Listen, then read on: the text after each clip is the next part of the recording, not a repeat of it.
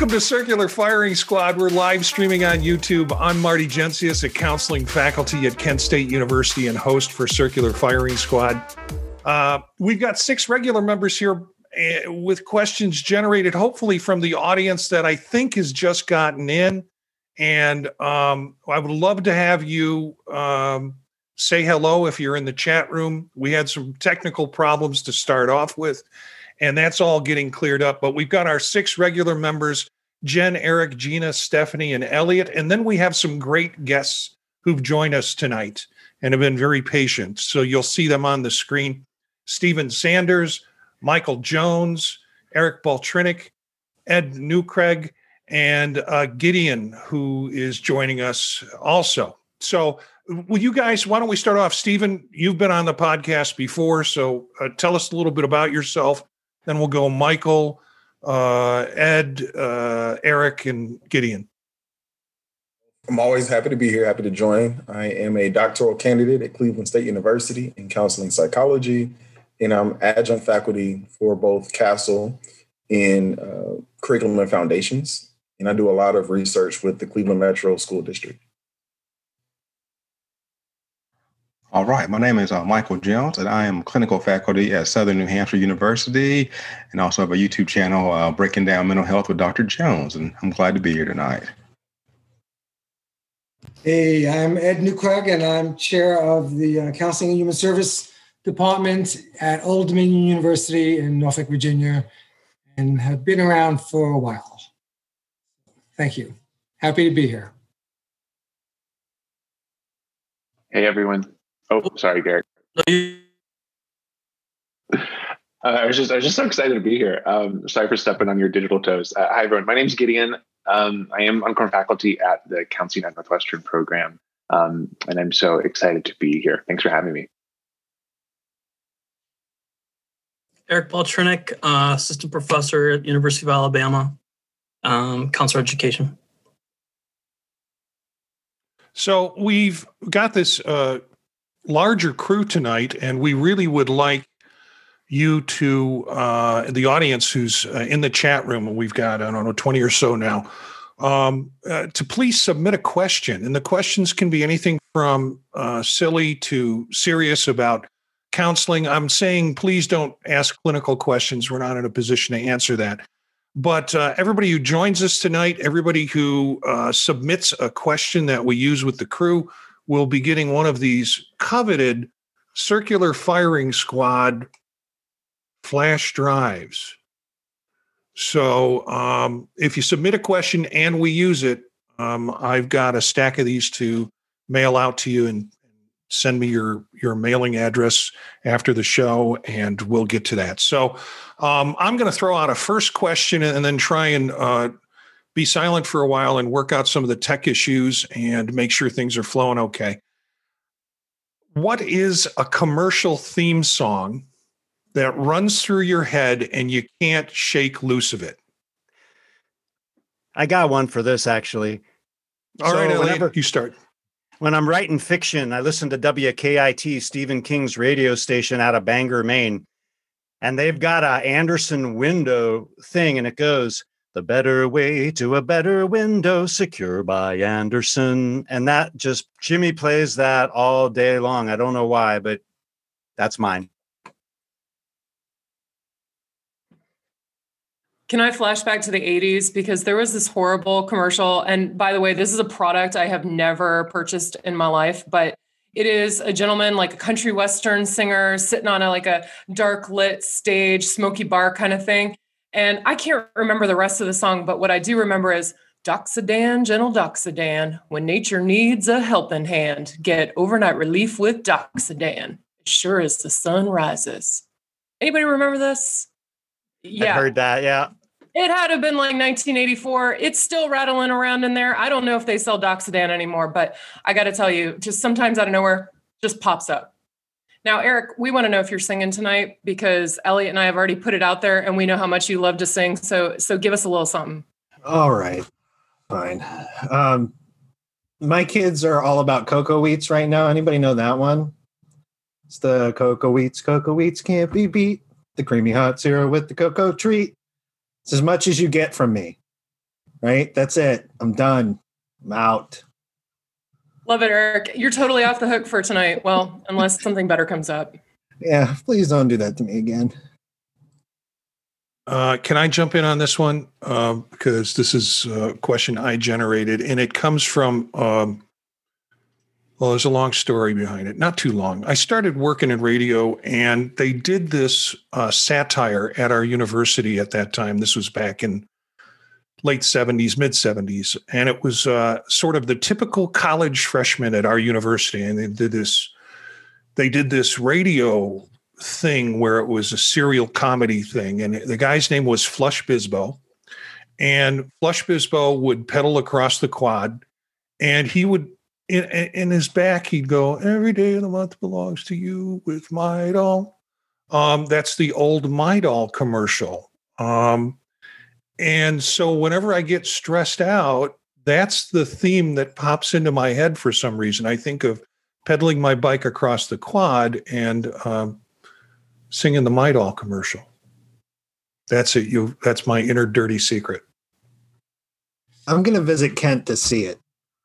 I have to admit, Marty, that is hilarious that you hear a Midol commercial in your head when you're working. Man. Well, no, I was when I get stuck. I mean, I don't, when I, yeah. Now I can't get rid of it. But I'd like to just pop in with a quick antidote to earwigs. And it's a song that showed up in Warner Brothers cartoons in the early mid 20th century. It's called Powerhouse.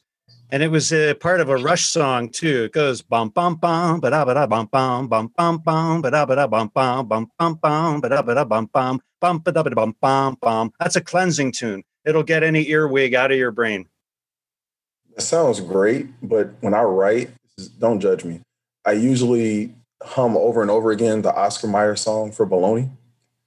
And that helps keep me on track with writing. So I guess that'll be mine. And I don't want to clear that out because I have a lot of success doing it and then writing. So I think I'm going to keep it. Sing, Stephen, sing. No. Any other responses to jingles? I do, and it's not a commercial, but I have two daughters in their 20s, and they've got me a little hooked on TikTok. And for an older person in the field, it's good to stay with the young generation. And so if you're on TikTok, you know that there are all these songs that get really popular. And there's this one song called Space Girl, which is just driving me crazy. And I work out to it. Like I do these 50-minute workouts, and I play it over and over again, like 10 times. And one of the lines in it is, I just pulled it up.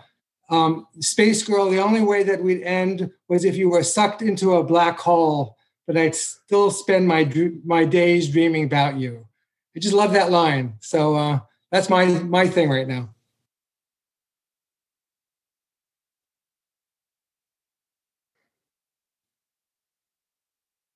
Right. I got one for you, Marty. Okay. I DVR, so I fast forward or mute commercials and instead listen to The Clash. You listen to The Clash during commercials? No, when I write. I didn't. This is not what I think of. Believe me, I do not think of Stephen. Yeah, I do not think of those commercials when I write, but it's just one of those things that pops into my head. So Clash, your writing is so controlled and so well put together. Punk rock is a good baseline for focus. For me.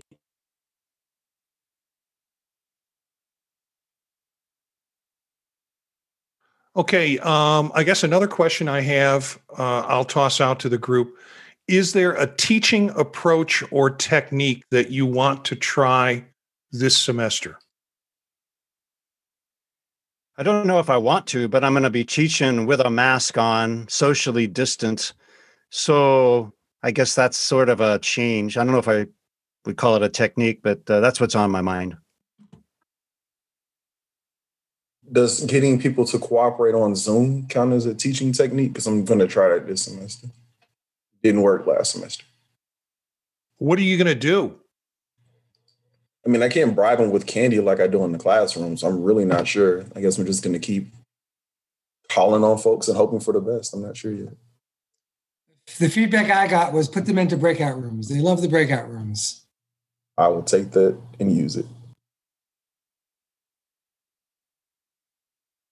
Anybody have any good breakout room stories, like where you have gone and lurked into a breakout room and heard or seen something that surprised you or was interesting to you when you went in? Yes. So at Northwestern, we use breakout rooms a lot. And prior to Zoom, so we've always, and Gideon knows this, but we've always taught online. And we used to have a program called Adobe Connect. And in that, when we used to do breakout rooms, people's faces would be separated from their voices.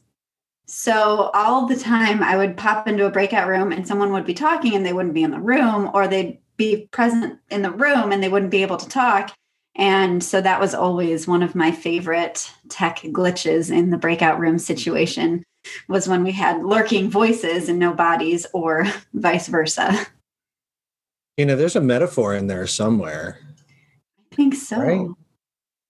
Yeah, I mean, my favorite is always jumping in and then they're laughing and I don't get to hear the joke. And then they replay the moment and it's you kind of had to be there kind of thing. And then I feel like the interloper in the whole situation and I'm the one teaching the course, right? Like, I'm supposed to be here, okay? Right, that's my role. I caught somebody swigging a beer this past semester, and I didn't full on bust them for it because we realized as a team that we didn't have anything in the policy about not drinking during online courses because, we just went online. So we did a friendly reminder when we did group advising in the, a couple weeks later, but I was just like, I bartended long enough. I know what a beer looks like. And I could name that label, but what can you do? So Jennifer, that's kind of interesting because I've had a beer while I was teaching online. So I don't see anything wrong with that. I mean, if you're drunk, it's one thing, but I figure I'm home. I'm in my sweatpants. Might as well have a beer. Teach, especially in I can't wait to get the full. Yeah, right, Eric? I'm with you. Well, I got one tag onto that. And this was when we were face-to-face years ago. It was a summer class, compressed 6 weeks. And I went up to the lectern one day, and there was a very large can of Colt 45 malt liquor. And I was like, all right, well, it's not exactly an apple for the teacher, but thank you, whoever. And someone in the back said, Doc, we just need you to slow down, please. For the love of God, slow down. And I was like, message received. Okay. Okay, so when I went to college in the 70s, we used to smoke pot in our classes with our professor. So what do you think about doing that today?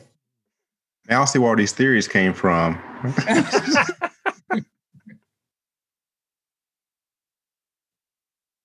What do you think of, say that again, Ed? Well, we've gotten pretty rigid over the years, I think. And I'm not a pot smoker anymore, but I just wonder what that would be like if we were to do something like that in our classrooms today and just loosen up a little bit. Wow, that's a tough question. I mean, coming from an ex-pot smoker to a current beer drinker, Ed, there's progress. But I don't know how to handle that one. Anybody have ideas? My biggest concern is why I wouldn't do edibles before the podcast, because I might start talking about psychopharm, but then there are connections to quantum physics and poetry and comic books, and I'd go off on all those tangents. And I think the scope of knowledge might get too broad, at least where I was concerned. I haven't been in several of your classes before. What would be the difference? Well, it would be slower. That's right? For us.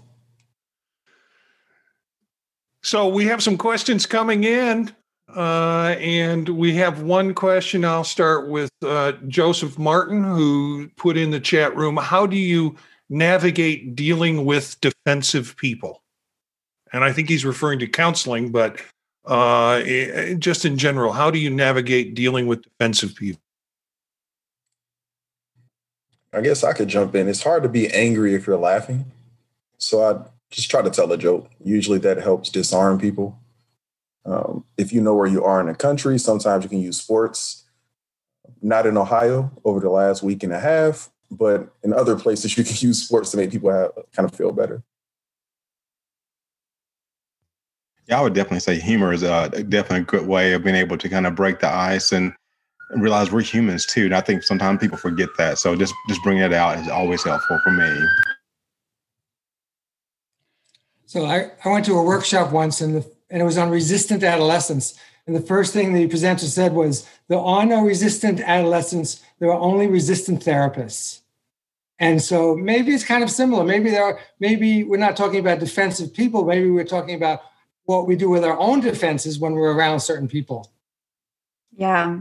Ed, I feel that. I worked a lot with children and adolescents, and especially those who have experienced trauma. So I was met with a whole lot of resistance, very frequently. And I think humor is great. But when you have a real angsty teenager sitting in front of you, I think humor only goes so far. So leaning into that, looking within me and seeing what I'm holding back from, and playing into it. So, okay, we can sit here in silence together. That's fine. And people get uncomfortable in silence real quick if they're left to it. Yeah, kind of piggybacking on Gina, sometimes I would use a one down position and just kind of pull back. And sometimes that would be in a moment of silence. I like curiosity too. I mean, let's be honest, like that helps us take that position of joining and just tell me what's going on. And, usually when you have your curious face on, as I talk about it with my students, people are really interested to tell you when they think you want to know. And that combined with humor, I agree with the first two gentlemen who spoke about humor, because when you combine those two things together, I don't know, for me, they really work. Also, I think just acknowledging wherever they're at too, and just letting them feel heard and knowing that it's okay. That's already kind of been mentioned, but when it also comes to like, you just don't want to be here, or you really have no interest in talking to me right now, do you? All right. So I think that also helps. And then even then, sometimes you can get a smile and then you can go into the humor. And then hearing Gina mention adolescence reminded me of a funny but true story. My very first practicum in my master's program was working with adolescents. And of course, most of them didn't want to be there. They were mandated. And my first supervisor, one of her self-care techniques was to build like things out of Legos. And anytime she had an adolescent that was really resistive, she would give them the Lego figurine and they could smash it. And that was her in to get adolescents when they get to break stuff. They seem to like you. So that's something I've always kept in my back pocket. Yeah, Stephen, Jenga was my thing with clients in particular, and particularly because I'm so bad at it, right? So they get to win. So Jenga's a lot of fun. I think games are a really good way to go about things if someone's defensive or in that posture, particularly with adolescents. I know with people in general, my go-to is, sarcasm, just self-deprecation, like usually a good way to mellow that defensiveness out. But I really like what Elliot said about the one down posture. That's usually something that needs to happen, at least for me, or I find to be really effective. I've got a question that came in from Fran and Jack Clifton. Give 3 words you would put on the back of a counselor educator t-shirt. Something that would symbolize what most of us are here working in. First one that came up. I hear you. I think for me, the first one will be check the syllabus. Because most of my answers to students are check the syllabus. So that just could. And with that, Stephen, read my email.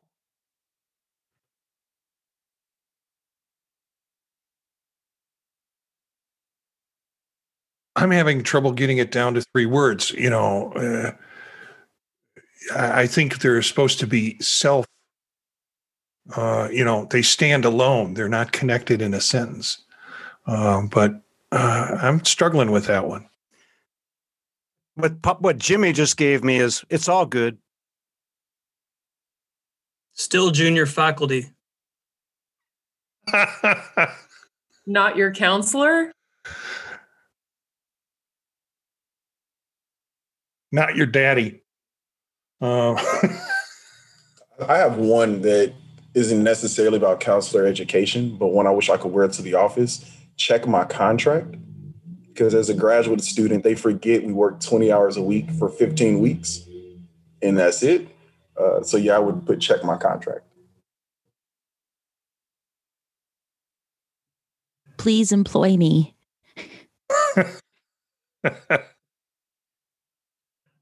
Mine was going to be I don't know. That way I could just point because I feel like I would have more occasion to use it than not. I'm waiting to hear from some cheerful, uplifting theme in 3 words to conceptualize counselor education. And I'm getting all of this relevant stuff. Oh, I'm wounded, Marty. It's all good is not cheerful? Yeah, okay. I'll go with that.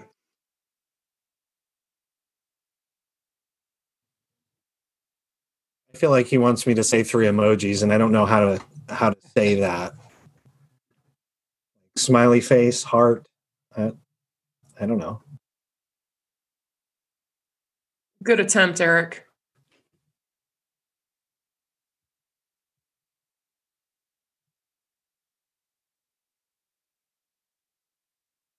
All right, we'll roll on to another question. From Angelica April. What is your most commonly used phrase in progress notes or teaching with your students? I'll go with this one first. Trust the process. I'll go second. It depends.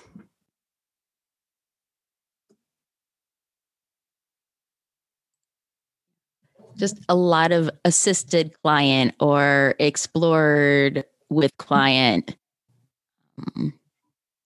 Yeah, all the variants.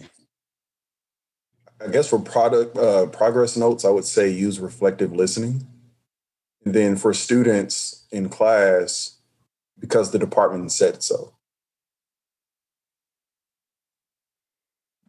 Elliot, you took mine. I'm usually the queen of it depends, but I also say frequently, welcome to the field of ambiguity. It's one of my catchphrases. That's a better one. I'm adding on it's contextual. That's my new way of saying, well, new, like in the past few years of it depends. But I also have a tendency to say, like, after a very long rant that has gone off like on another direction and then comes back finally to whatever the original question was, does that make sense? As they're all just like staring at me. And then I usually start laughing and I'm like, okay, probably time to back that train up for a second, but yeah. Does that make sense? I do that a lot too. That comes up a lot. What is that? Is that our sense of like totally lost this group, or we're totally out of it, or we're just trying to connect in some way? I think it's a connection thing because we start telling a story because the question stimulated that story and they get captivated by that for a second, but then they remember that they asked a question and we remember they asked a question and we try to get back to it, but that circle gets big sometimes. Well, at least it does for me, And Elliot, we've talked about this on the show before of, sort of the ADHD brain of like, there are connections there, and we will get back there most likely, but it's going to take a hot minute to make it happen. But it reminded me of another one too. When I answer a question in a roundabout way, I'll say, did that make it better or worse? Yeah, my response, Elliot, was going to be, was that helpful? Because I do that a lot. I'll get into an explanation and then admittedly sometimes lose the question and then come back to them with a genuine, was that helpful?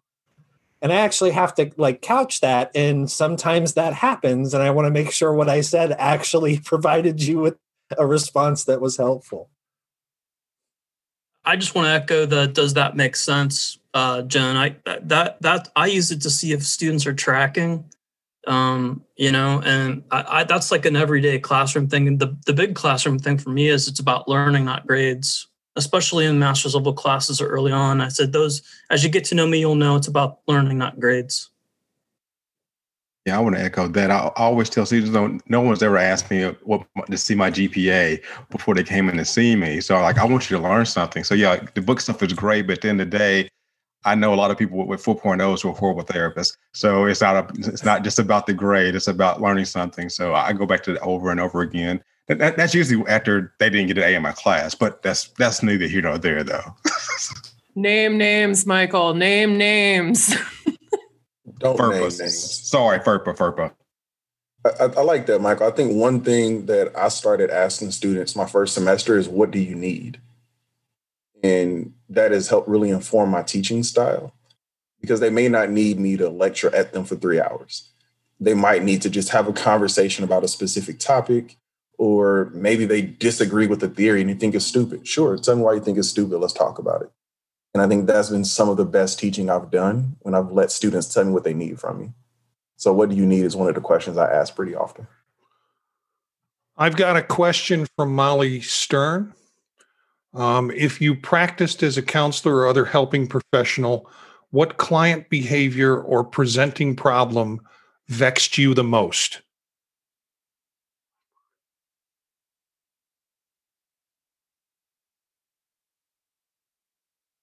Well, for me, I just always remember this one client I had 3 o'clock in the afternoon. 3 o'clock in the afternoon, you're tired. And she was just so detached from her feelings. And that only thing that would keep me awake would be when she started talking about feelings. And so I just would sit there and have to try and stay awake, and then try to somehow get her to talk about feelings so I would be more interested in what she was saying. And I always felt badly about that. Well, I worked okay with her, I think. So for me, this was back to this was initially when I was in an internship. So I had just been starting out. I had been doing counseling as a practicum student for about, 9 months maybe. So I was still very, very fresh. And I had a client come in and sat down. And again, I worked with some angsty teenagers. So that's the setting.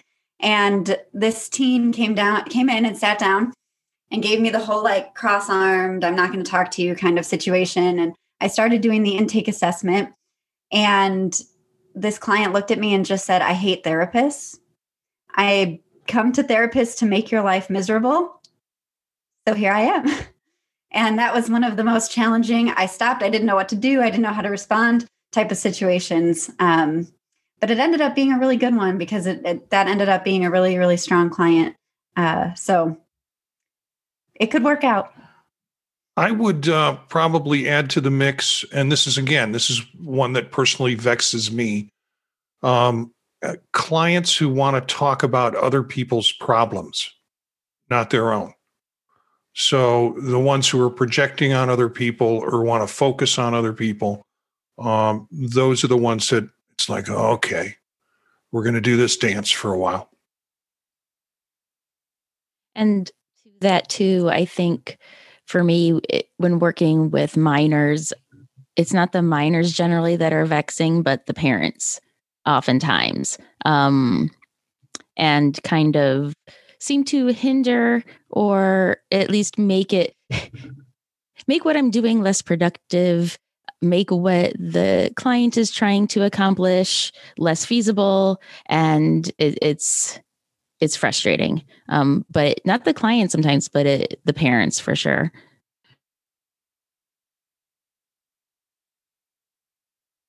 I always found it tough for clients that came in and wanted the miracle scenario, the fix me, I'm ready for this to be over, and you have that sense of wanting to be, really helpful and there and connected. And, you try and work through that, that they're the ones making the changes. We're not the ones doing the fixing. Right. And that's not something they came for. And it's this kind of customer idea they have in their head that I come in, you fix me, I leave, and I'm good. That just doesn't, it seems to permeate, right? And I know I've had a couple of situations that stick in my head of clients that just couldn't get there in terms of taking ownership or having that want to motivate to change. And those are always really tough, I think. I've got one, but I feel like it's sort of a downer, but it is vexing. I worked in addictions for many, many years. I was working in a treatment center with a young adult who was coming in and looked jaundiced and was having respiratory problems. And I was trying to get a medical consult to work with him. And he was working in a cookhouse, a meth cookhouse. And so I found that out when I went to do a home visit and that sort of thing, and actually took some fumes in the face. And so his physical problems were a function of manufacturing drugs, which turned into a whole other thing. But I couldn't figure out when I was asking him about his physical symptoms, and I wasn't getting any positive drug screens or anything related to that. So that one always stayed in my mind. So finally took care of it, but I could never get the diagnosis or figure out the comorbidities.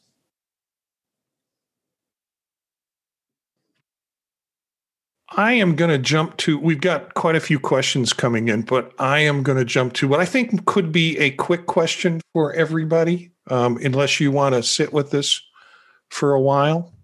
And this again comes from Joseph Martin, trying to get a little off the serious end. What would you rather have to sleep? What would you rather have to sleep in? Bed-sized lasagna for a week, or be shipped overnight to a random location? I'll definitely shipped overnight to a random location, hands down. Type of sauce for lasagna? It doesn't indicate it. Maybe it's a sleeper's choice. Definitely lasagna. Why is the sauce relevant to you sleeping in food for a week? And how many like a nice velvety Alfredo, Stephen. Is there an Alfredo lasagna I don't know about? You know, Eric, I was thinking the same thing. If it was a white sauce, do Thank it. you. If it was a red sauce, I would. Vegetable lasagna is there you go. Vegetable lasagna. That's where you get the white sauce. I hear my wife throwing stuff upstairs, right? Because she's watching and she's throwing things. My wife is Italian, second generation, so I'll get her opinion, but I'm scared for when the show's over. She might be chucking your sweater vests out the window.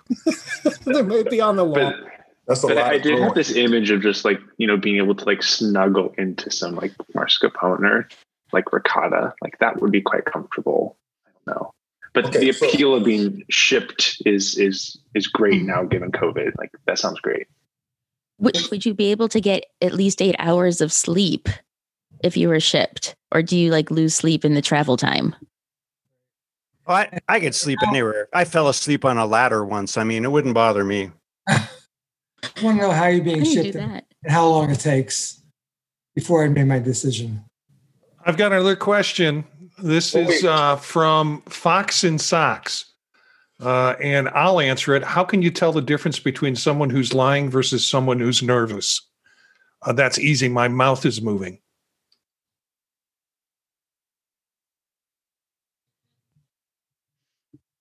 There's a great show I just started watching called Lie to Me. It talks about, it's amazing. I see some of you shaking your heads. It's quite interesting. And they talk about nonverbals and they show all of nonverbals. Whoever writes that show really has a handle on nonverbals. So I don't have an answer, but I know the guy on the show does. I kind of don't care. If we're talking about clients, I figure clients tell the truth when the relationship is strong enough for them to tell the truth. So when clients lie to me, and I haven't worked with clients in several years, so clients lie to me, they'll tell the truth eventually, maybe, hopefully, whatever. Students, sometimes I wish they would lie to me because there seems to be this trend of way too much truth telling sometimes. If any of my students are watching, I don't even know what to say about that. But sometimes I'm an Xer, so I'm please come up with a well-timed excuse. Don't tell me what actually happened. Because there are some times where I just don't want to know. But if you're cheating and I catch you, that's a whole nother story. I don't deal with a lot of that, but usually it's just pretty dang obvious in terms of, that's the kind of lies that I think I deal with the most, are some untruths when it comes to assignments and how they were produced or in what timeline they were produced. I've mentioned before my affinity for existential counseling approaches. And I think in Nietzsche, the greatest lies we tell are the lies we tell ourselves. And so lying nervous, but if the person contradicts themselves over the course of a couple sessions, then I've got a sense that, they're lying to themselves. So that gives me a direction. I think for my students, I can tell that they're lying when it doesn't make sense. So, for example, I had one last semester who had to take a COVID test for both the midterm and the final.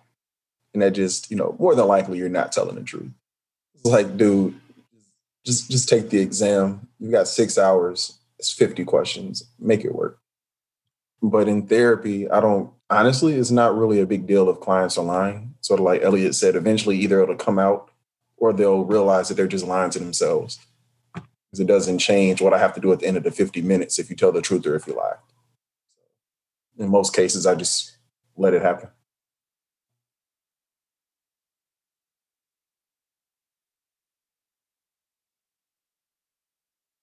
All right. Another question from Gary S. And I'll put it out there and see what your reaction is. Why should I believe a therapist who I've never met can help me? Well, I would say that, part of my own therapeutic approach is if I believe I can help the person, I tell them that. That comes from Jerome Bruner, Persuasion and Healing, I believe. And he did it. The latest edition, I believe, was with his daughter, but they both said, if you really feel you can help the person, that you can accentuate the hope factor by telling them that. And if you don't think you can, then referral would likely be the next course of action. It sounded to me like the question was more from, how can I believe a therapist can help me? From that perspective, I would say you don't know if a therapist can help you. I think there are a lot of bad therapists out there. And it's something you have to go and kind of feel out for yourself. Well, and I think on our side of it is that we can't expect clients to trust us the minute they walk in the door. I mean, the things that we talk about and that we teach students to talk about with clients and all those kinds of things, we're really open people. And so we get very comfortable with those topics. And sometimes I think that we forget that this is new to some clients, like they have never walked in the door before. So I think there is that healthy dose of remembering that this person who's walking in the door, that we know, you shouldn't trust us. And in fact, I would say, don't trust us immediately, because not every counselor or therapist out there has the best intentions. I'd say most of them do, but you got to use your own gut of whether or not this person is going to be a match for you. It's I tell the students, it's if somebody cut your hair in a way that you didn't like, would you go back to that person? And I think that, we can say that to clients too. You've got to find the right fit for you, and it might not be me. And I am more than happy to help you figure out and give referrals and try to get somebody who's, going to be a better fit for you than me. So I think that you shouldn't trust that blindly going in, because I think so much of it also depends on you as a client. You have to believe that you can help yourself, because a lot of it comes from the client, right? I can't motivate someone to help themselves if they don't want to. And I think that's something that I also often tell my students, and something that I also tell myself a lot as a clinician, that it's not solely up to me to fix this person. And so I would say, don't trust it. Trust yourself going into that. And this is Elliot again. My brain gave me a correction. I think the book was by Jerome Frank, not Jerome Bruner. Sorry about that. I would say that the phrase that pops into my mind is don't trust anything, but I think it's good to be open to the fact that You don't really have to care about what therapists know or what they're going to say until you know that they care. I like that phrase. And that's really what the relationship's about. And it's about building that. And so be skeptical. Okay, I've got a question from Gavin, who actually it was asking for suggestions about transitions from teaching middle schoolers to high schoolers, but it was also a question about relationships. So I'm taking the second part of the question and tossing that out to the group. Having a background in counseling, how do I balance solid relationships, both personal and professional, in a new environment? In this case, I think he's going to work with high schoolers. But just how do you balance with a background in counseling? How do you balance relationships, both personal and professional? I think that's a great question. And I think it sort of goes back to Stephanie describing a really good informed consent statement. And even though it's not a counseling relationship, it's still you telling them, hey, this is what I can and can't do. These are the services I can offer. This is what we can do to make this work.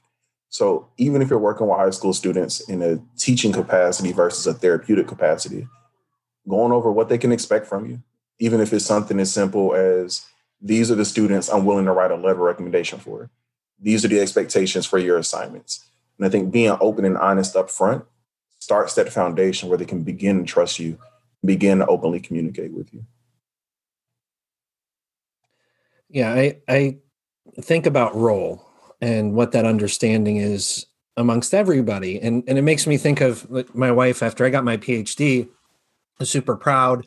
And we run into somebody at the grocery store and she's like, my husband finished his PhD, he's Dr. Perry now. And the woman cuts her off and she's like, well, I have this thing on my arm that I don't know what it is. And she's like, no. And we both are like, no, not that kind of doctor, right?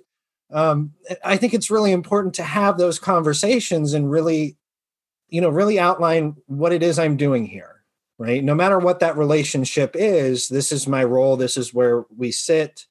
And, being comfortable having those open conversations, I don't go golf with my buddies and be like, listen, before we golf, I want you to understand that we're friends and nothing more before we begin this game. But there's times and places for that, particularly in personal and professional relationships where you need to be really open and clear about what that means. So it's kind of a silly way to explain it, but it's the first thing that comes to my mind.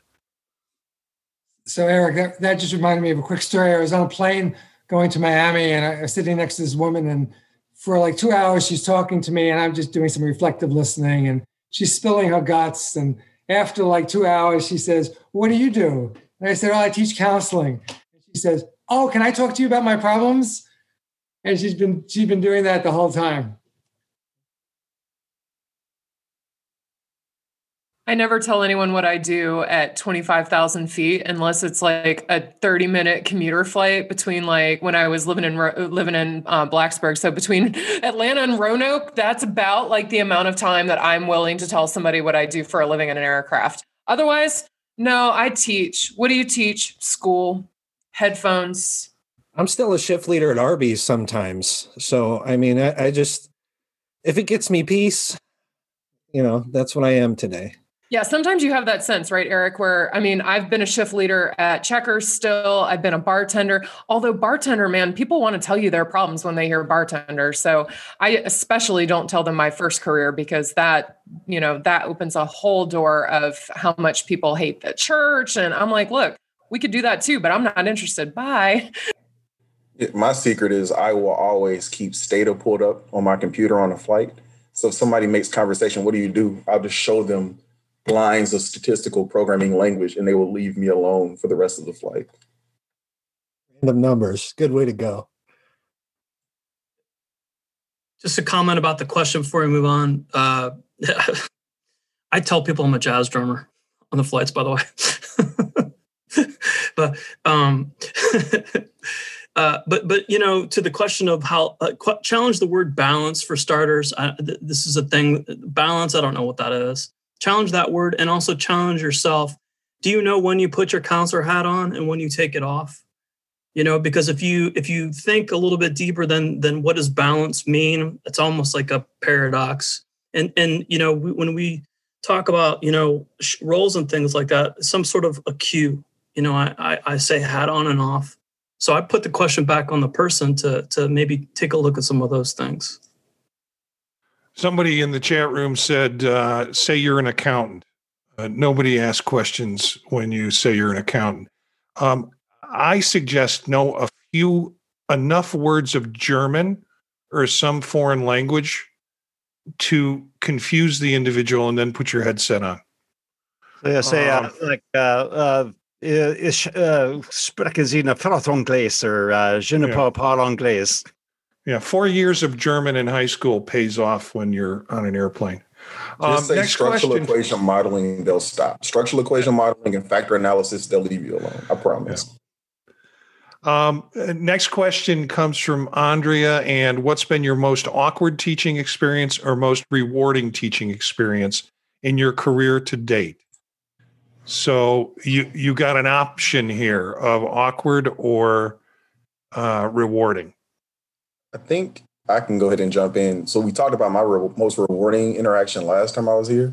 So the most awkward is we were doing introductions in, I think, individual counseling techniques. And there was somebody in my class who already had a PhD in clinical psychology. And so we're talking, I'm like, yeah, here are the areas that I'm really experienced in.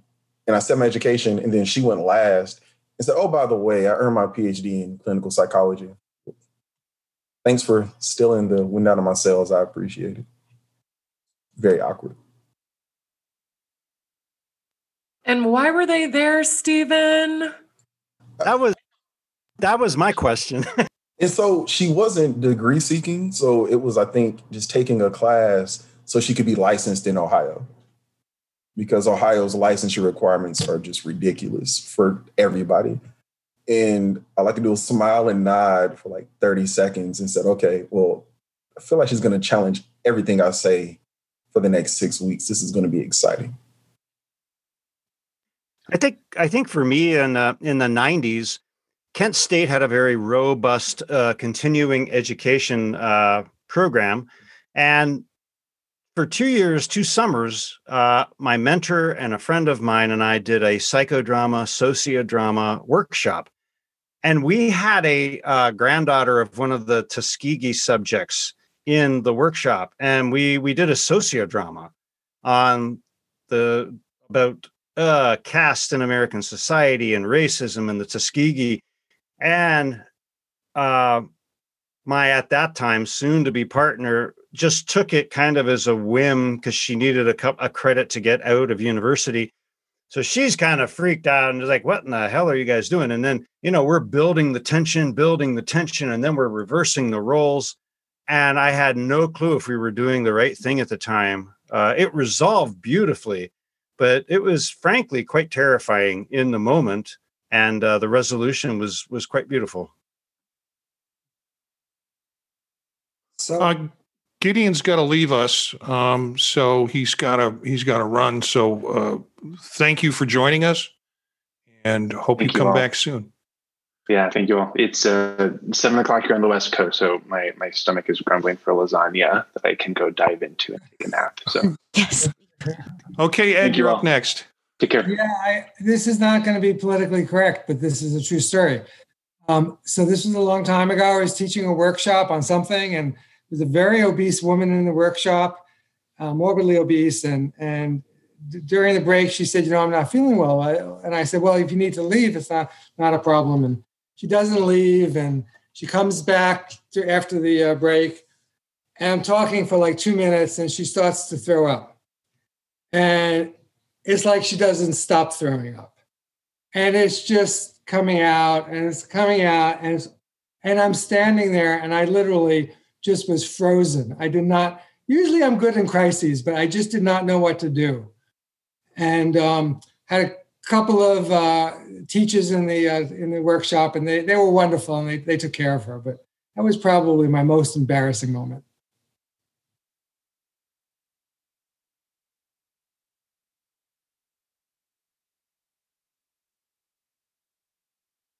Let's shut everyone else up, huh? So I was going to say, you didn't ask her for a wafer thin mint, did you? My bad. It's always appropriate for Monty Python. Monty Python, yeah. Okay, I've got another question. This comes from Lois. What's the most challenging part about transitioning from being a doctoral student to a counselor educator? Ooh, can I answer this one?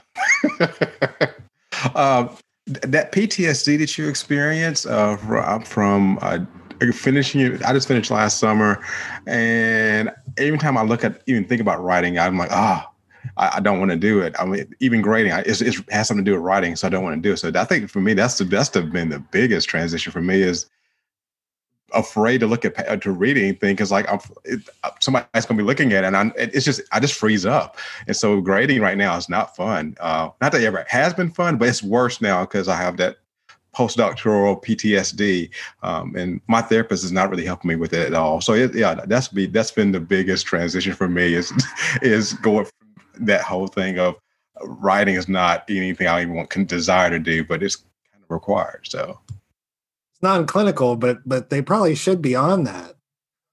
Like, it probably should be helpful. I think for me, it was more about finances. And okay, I had $30,000 of student loans. I was teaching part-time at 3 universities. I was trying to get a full-time position. And I was trying to do some writing to, build the resume. But there was a lot of just financial stress and insecurity. And for me, that was a big challenge.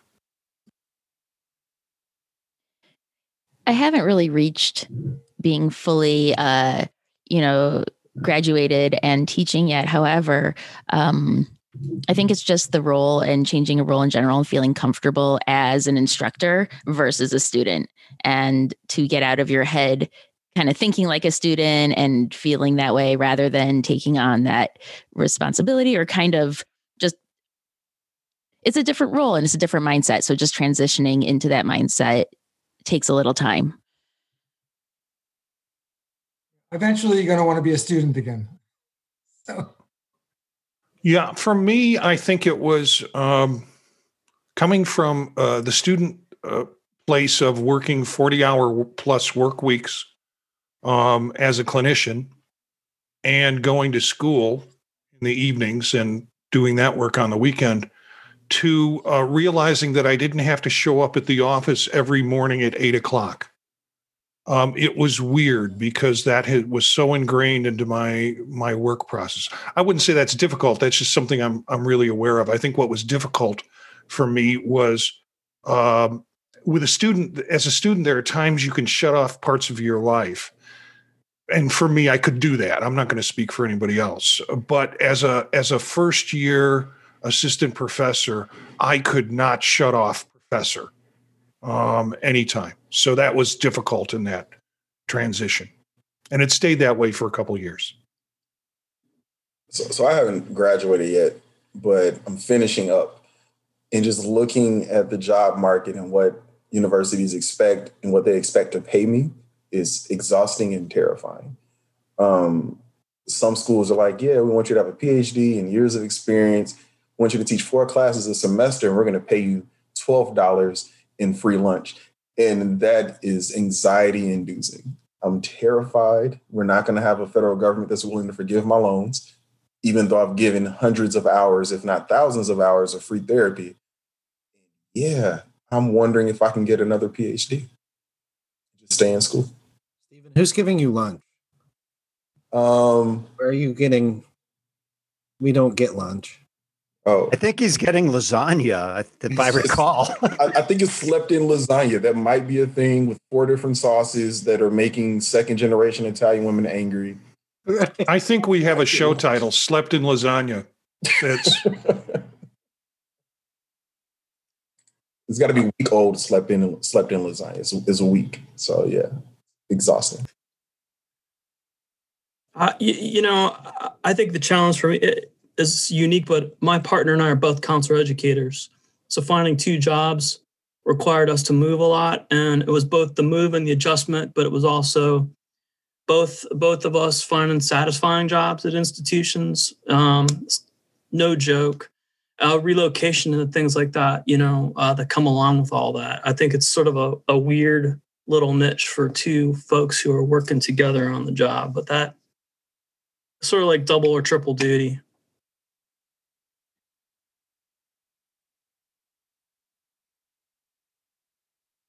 I've got another question. This comes from Chantrell, who's been with us in the chat room for a while and posed a couple of questions. How do you continually foster your professional identity? I guess that means not talking to anybody on planes, but perhaps you have other ideas.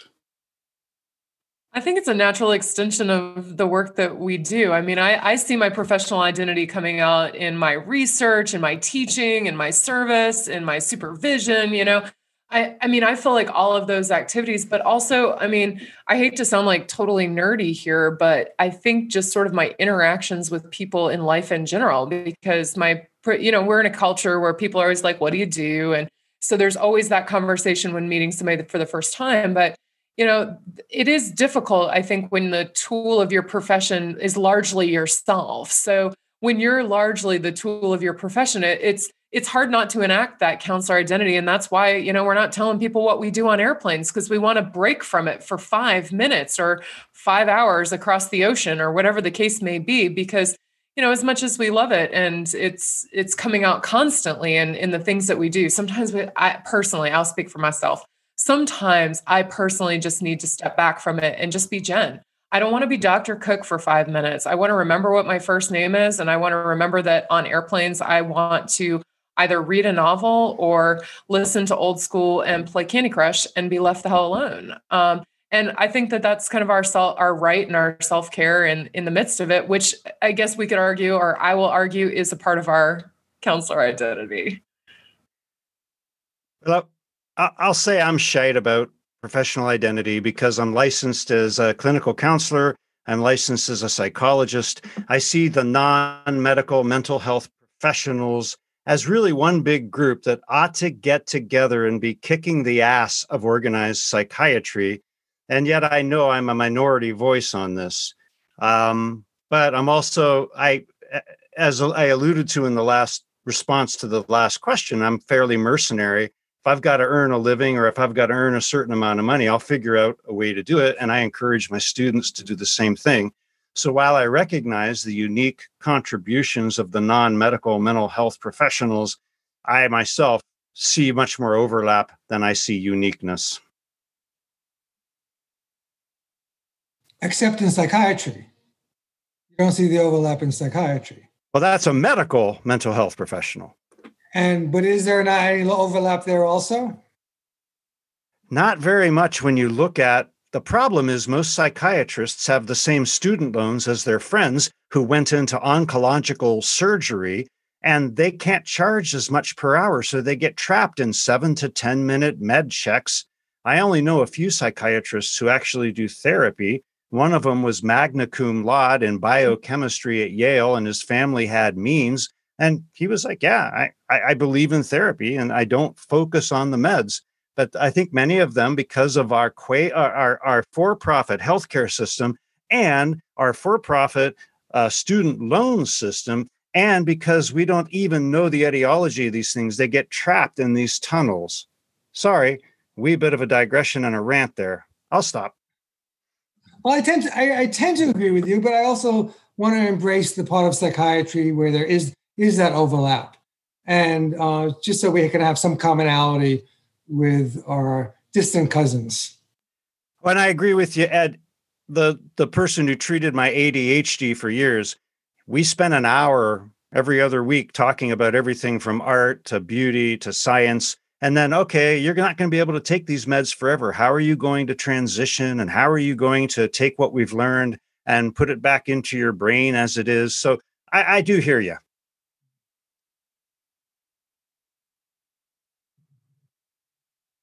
We're still talking about identity, Marty? Yeah, go ahead. While we're talking about identity, I don't like it when mom and dad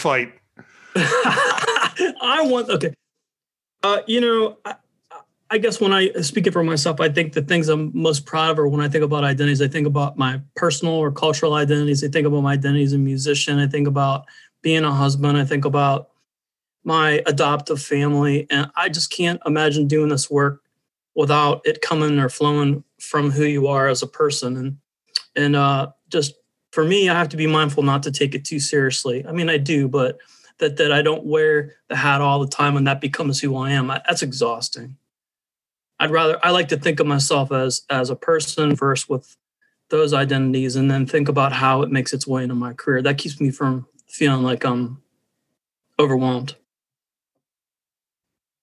Yeah, I'm going to borrow a little bit from the cooler, Eric, and just say that the hat, I don't know, doesn't ever really come off in a lot of situations. You know, I'm really involved locally with the schools and do a lot of sessions with parenting and just, you know, I'm never really not in that role, right? And I think everyone who's close to me knows what I do and that I engage with knows what I do, but it's not all that I do. It's not all that there is about me. And like Jen said, part of what we do is protect and ensure we have that self-care. But I think whenever I'm engaged in activities that feel like they have that line or have that connection with the field, I bring that hat with me and at least halfway have it on, which I don't know is a cool way to wear it or not. But that's kind of how it comes through, right? It is part of who I am and part of what I do and what I engage in outside of my normal responsibility. Something else. Go ahead, Gina. I was just going to say, and this kind of relates to what Stephen was saying earlier, I'm in the job search phase of the dissertation finishing process with the PhD. And talking about professional identity, I think this job process and doing a dissertation has really helped to solidify some of that. And I think it's helped to bring to the forefront what I want to make my professional identity. And it's really helped hammer out some of those details and helped me articulate that both in job applications and in writing a methodology and doing all that kind of stuff. So, you know, as stressful as it is, Stephen, I'm right there with you on that. It's definitely been an interesting exercise in professional identity. So I think that's just something, a byproduct of this PTSD, as Michael, you mentioned. If I could just go from maybe the beginning of a person's career to I'm more at the end of my career and how my professional identity, I'm always having to reform it and I have to do things that I haven't done before because things just get old. So like a couple of weeks, I'm going to a conference on assessment for learning disabilities, only because I never did it before. And so I'm interested in it. So I think it changes as we go through our professional life. Next question comes from we're probably got a couple of more questions and then we'll call it a night. I've got a closer for us to think about. But the next question comes from Philip, who I think brought us the lasagna question, because this is another food question. What is a dessert you've never had but really want? And I'll answer that first. It's the next dessert. I've never really had the next dessert, but that's the one I want. And a side note, recently in the last couple of weeks, Aileen has retired, so she's home all the time, and we're constantly having conversation about things. And one of the things that she and I talk about now is food and food prep. And I have got her and kind of hooked on watching Great British Bake Off. So now I'm seeing all of these desserts that I really want to try. I don't know if I want to try and make them, but that's sort of our side bit of entertainment. Anybody else? Dessert you haven't had, but really want? Well, on this season of the British Bake Off, they made something called pond pudding that looked totally disgusting and totally fabulous at the same time. And even with all of the time I've spent in the UK, this is not a steamed pudding that I've ever had. It has a whole lemon inside of it. I don't know. It's just bizarre. It's like one of those, wartime kind of desserts that I think comes from, kind of the Sussex area. If I'm remembering, it's called, I think it's Sussex Pond pudding is what it's called. So yeah. Anyway, I mean, I've tried a lot of desserts, but I don't know. It's made with I'll stop, but at any rate, somebody else go, but I'm interested. Bananas Foster at Brennan's in New Orleans. Had it. It's great. I've known Marty for a while now, and we've gone through several times going over Thanksgivings together. And for several years at Thanksgiving, he talks about making this Turkish dessert that I can't even describe it, because every time it just makes my brain melt with wanting to eat it. And I have never seen this fabled dessert. I've heard about it. Sorry, that's the one I really want to try. And my daughter apparently is online watching, and she said I should say cannelli. And I don't even know what it is. It's a very good French dessert, she says. Oh, so I guess that's what I have. Was it cannoli? No, it's cannelli. C-A-N-E-L-E. I've had cannoli, but I don't know. I guess I'll go now too, Ed, since I walked into this. I'm kind of in Marty's boat. I've tried most of the desserts that have crossed my path. I don't generally turn them down. So I can't really think of one that comes to mind that I haven't tried that I've been really engaged or interested in. But I'm ready for the next one. I guess I could jump in. I really want to try a flambe of some sort. I don't even care what kind it is. I just want to watch them set the dessert on fire at my table. That's really the only reason I want to try it. I don't know if it's going to be good or not. I just think it'd be cool to watch something burn off alcohol before I eat it. Yeah, I echo a lot of what everyone has said. I am always waiting for the next dessert, and I rarely let one slip by me. But Jen, going back to the Great British Bake Off, there are so many desserts on there that I have wanted to try and want to try to bake, but I don't do baking very well. So we've made one cheesecake as a result of watching the Great British Bake Off, and it was phenomenal, but my partner did most of it. So we'll leave it at that.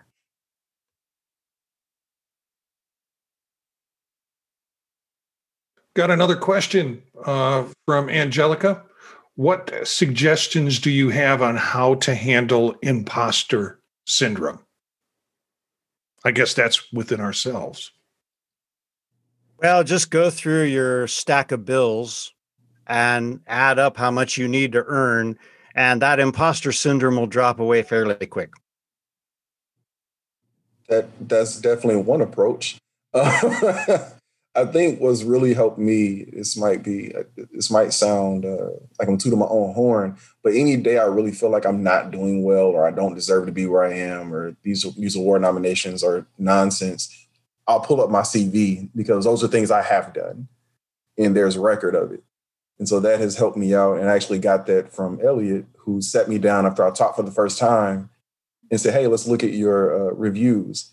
And the numbers were low to me, but they were like 4s and 5s. So I thought they were out of 10 and I did a terrible job. And he really set me down and explained I was okay. So actually looking at my previous accomplishments has helped me. I kind of take the approach of getting used to it. It's going to be there and I'm going to feel it and it's normal. And so I kind of just accept it to a degree. And the more time that I go by in a certain role, then the more it kind of fades away over time. It comes up stronger sometimes than others, but just kind of understanding it is imposter syndrome and that's all it is. Just a feeling. It's not reality. Stephanie, I think one of the things that helped me is I've written some theories books and I've written some real extensive biographies about these theorists, which when I was younger, I thought they just knew everything. And now I realize they didn't know a lot. And in a way, they were all imposters. And so it's kind of made me realize that we all are imposters. We know some, and there's a lot we don't know. And we'll go through life like that. I think something else too. Oh, sorry, Marty. Go ahead, Gina. I was just going to say, I think something else that's helped me. So I've been teaching for a few years now. And when I first started teaching as a very early doc student, I had a lot of imposter syndrome. And something that's helped me along the way has been authenticity. Just letting people see who I am and not being ashamed of that, letting people know where I'm at in my career. And, again, there's nothing to be ashamed of with that. That's just where I'm at. And like Ed, what you were just saying too, a lot of people don't know, and that's okay. And students don't know either. So that's also a good thing. So I think having that authenticity. And I'll add on the same in terms of the authenticity part and also sharing it with others. Like there's some of you who are on the podcast that we've had some pretty deep, long conversations about what it means to belong in this profession and what it means to be, first generation in your family, or to be, a person of color, to be a female, or, so on and so forth. And, I think when we share in those moments with others who are in those same moments at different points, maybe for same reasons, maybe for different reasons, it's been really powerful, I think, for me in terms of like getting out of my own crap, because that's what imposter syndrome feels like. It's like being in my own crap, but it's like crap that society put on me to be like, for some reason, you're not good enough because you're first gen or because you're female or, make the list, you're not smart enough. They're going to find out that you got to get ripped out of here. It's like, okay, well, that's why I just own it and say, I have an average IQ, 99, sometimes 100 on a good day, and guess what? We can all still do our jobs. Like you don't need a IQ of 140. Those of you who have that, bless you. You can do your job too. All of us are welcome at this table. And when we share in these conversations, I don't know who asked this question, but I want to give that out there to you all, to connect with other people so that you can kind of break your own silence, because as soon as you break that silence, it goes away. Well, not completely, but you know what I'm saying. I had thought about this question when it first came up, and the only thing that I draw upon, and I wouldn't say this is true for working with clients with me. I don't try to overstep, what my abilities were when working with clients, but often working in systems or working in, I worked for the city of Chicago for a while. People would come and say, hey, can you do this? And I was the last person I thought they would ask to come for me to do that. And so I learned to kind of trust in myself a little bit and figure if they were asking me to do it, they didn't have any good strategy themselves to think about it. So the worst that I can get out of this situation is to go and try and figure out how to do it or why we can't do it, and come back with, or if I can, then do it, and come back with that information. So I kind of fighting imposter syndrome by realizing that people coming to you with their needs, generally it's because they don't have an idea on how to address it. And that's kind of gotten me into successfully being involved in projects through my career. So I have one final... If I go too? Yeah, go ahead, there, Marty? Yeah, sorry. I want to say some stuff. I think that, at least speaking from a faculty perspective in academia, I think the system is sort of rigged to feed imposter syndrome. So I'm not just trying to give it all away. I know I have my own responsibilities within it, but when I feel imposter syndrome, I'm doubting myself. I might have, people in my department that are publishing more than me that are in different departments and things like that, but they're constantly moving through and working basically independently with long periods in between the time that you get evaluated, and so you spend a lot of time alone and working, dealing with yourself, seeing and thinking, imagining everybody around you is smarter or better. I appreciate your comments, Jen. This is the game. The game is rigged, lots of time alone. So you just have to see it for what it is, because it is like that way. It's not fair for a lot of reasons. And There's a lot of levels institutionally. You also mentioned that. We don't have to get into that right now, but this is the game. And so, believing in yourself, that authenticity, and keep it moving. And you have to understand what's going through your mind when you're in script. You have to understand, what the target is. And that's hard too. So if you feel overwhelmed by it, that's because that's the environment that you're in. That's part of developing those chops.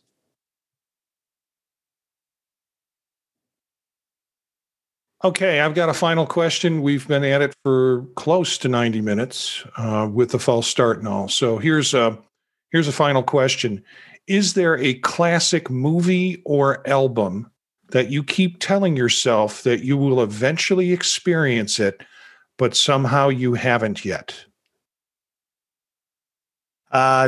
Deep Purple, Burn.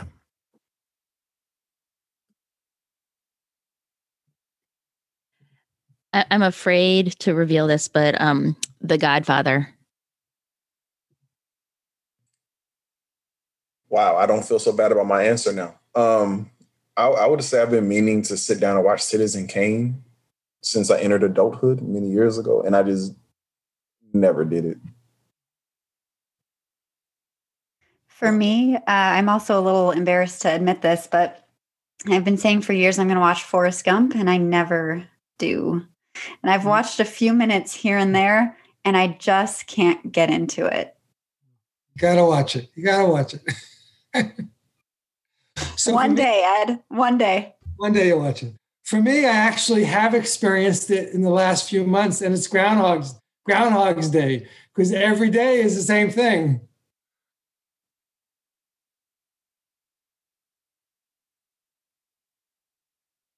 I'm hoping to hear from everybody on this one.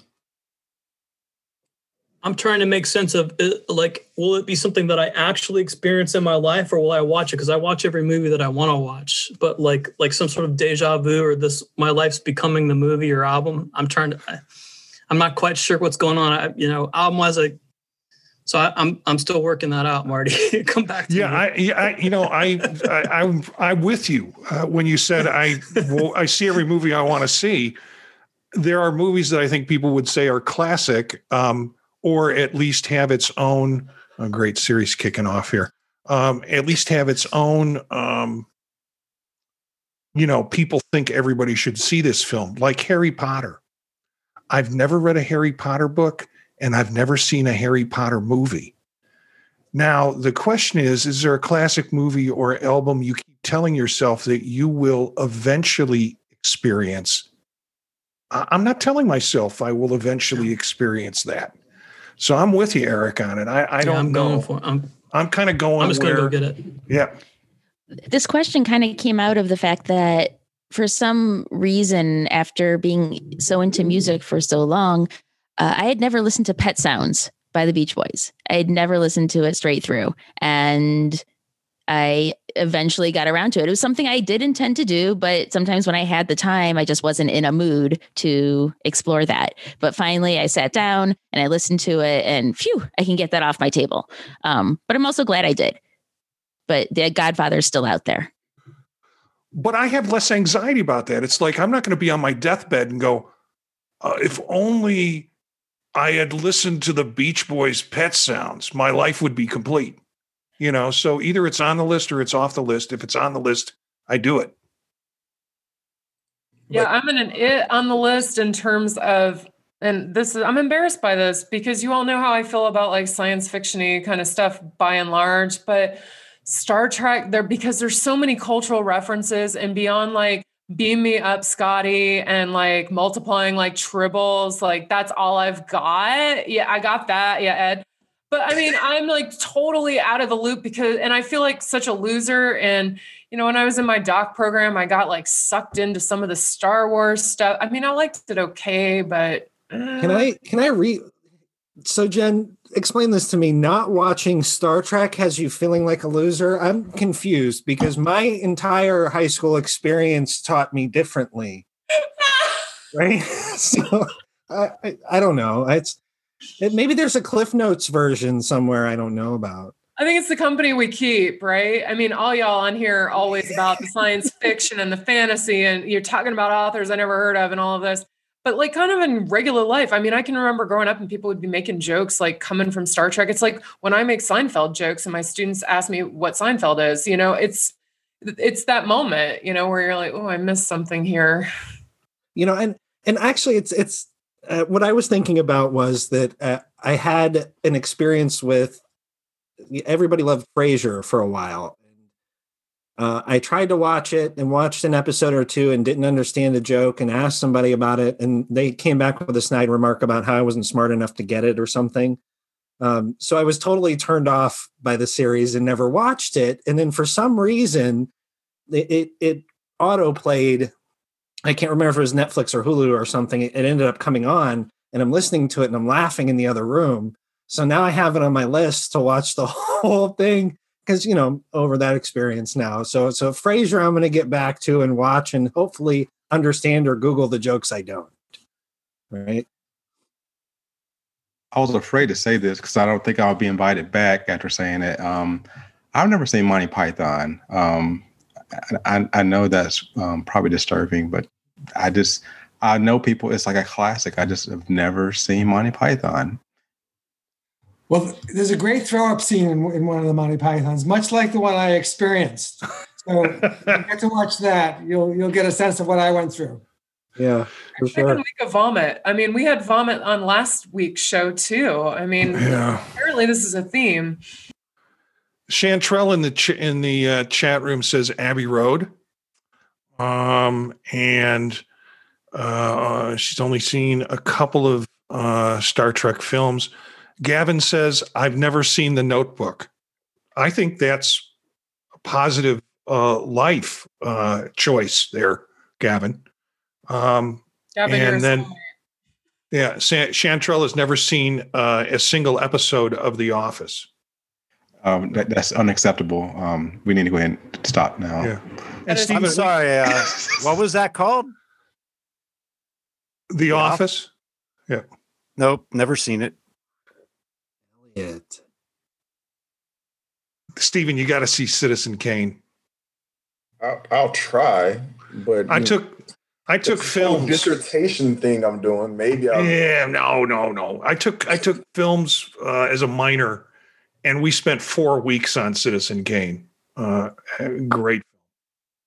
Because the name of the sled was Rosebud? Is that why you spent 4 weeks? Well, there's a whole mythology about that too. You should watch Mank, which is a series or a show that's talks about Herman Mankiewicz, the person who wrote that. And Rosebud means more than just a sled. Let's just put it that way. So follow-up question, is Soylent Green, was that an actual movie or is it just a line that Soylent Green is people? Like, I don't remember. Oh, it's a book and a movie. Great film. Yes, good I haven't seen it either, if it wasn't apparent. I would see that over Citizen Kane personally, but I'm sure Marty will never invite me back either. Well, the Edward G. Robinson death thing, I mean, that was very good in that film. Yeah, it was a good role for him. Cam Williams said they've never seen any Rocky movies. Philip Martin hasn't seen Star Wars and don't plan to. So yeah, we've got some things going on in the chat room. So I think we're ready to wrap tonight. I think we're ready to wrap. Any final words from folks? I just want to thank you for inviting me to be here tonight. What a wonderful pleasure this has been. It's been really fun. Thank you. Yeah, it's been fun having you folks here and having new perspectives. Thank you for joining us. It really has. Yeah. Thank you. Thanks, and we hope that we'll give you more shots to speak. We've noticed that we jump in there quickly, I think, because we know the flow. So hopefully you'll come back and say more next time. Yeah, we appreciate you. It's a lot of fun. Okay. Well, thanks to the squad, Gina, Stephanie, Jen, Eric, and Elliot. And thanks to our guests, Eric Baltrinick, Michael Jones, Gideon Litherland, Stephen Sanders, and Ed Newkrig for joining us tonight as part of the squad. And of course, all of the folks who joined us in the live stream chat room for their questions. I got a little worried at the beginning. We had a start that was a little problematic on my end, and people came in and then started throwing up some really good. There goes throw up again. Started throwing up some really good questions. So thank you for joining us. Look for some of these characters on their podcasts on the podtalk.net, and you can find out more about them at circularfiringsquad.net. Our theme music is from Menage a Quad, Real Swing Shet. That's it for this episode of Circular Firing Squad. Ready, fire, aim.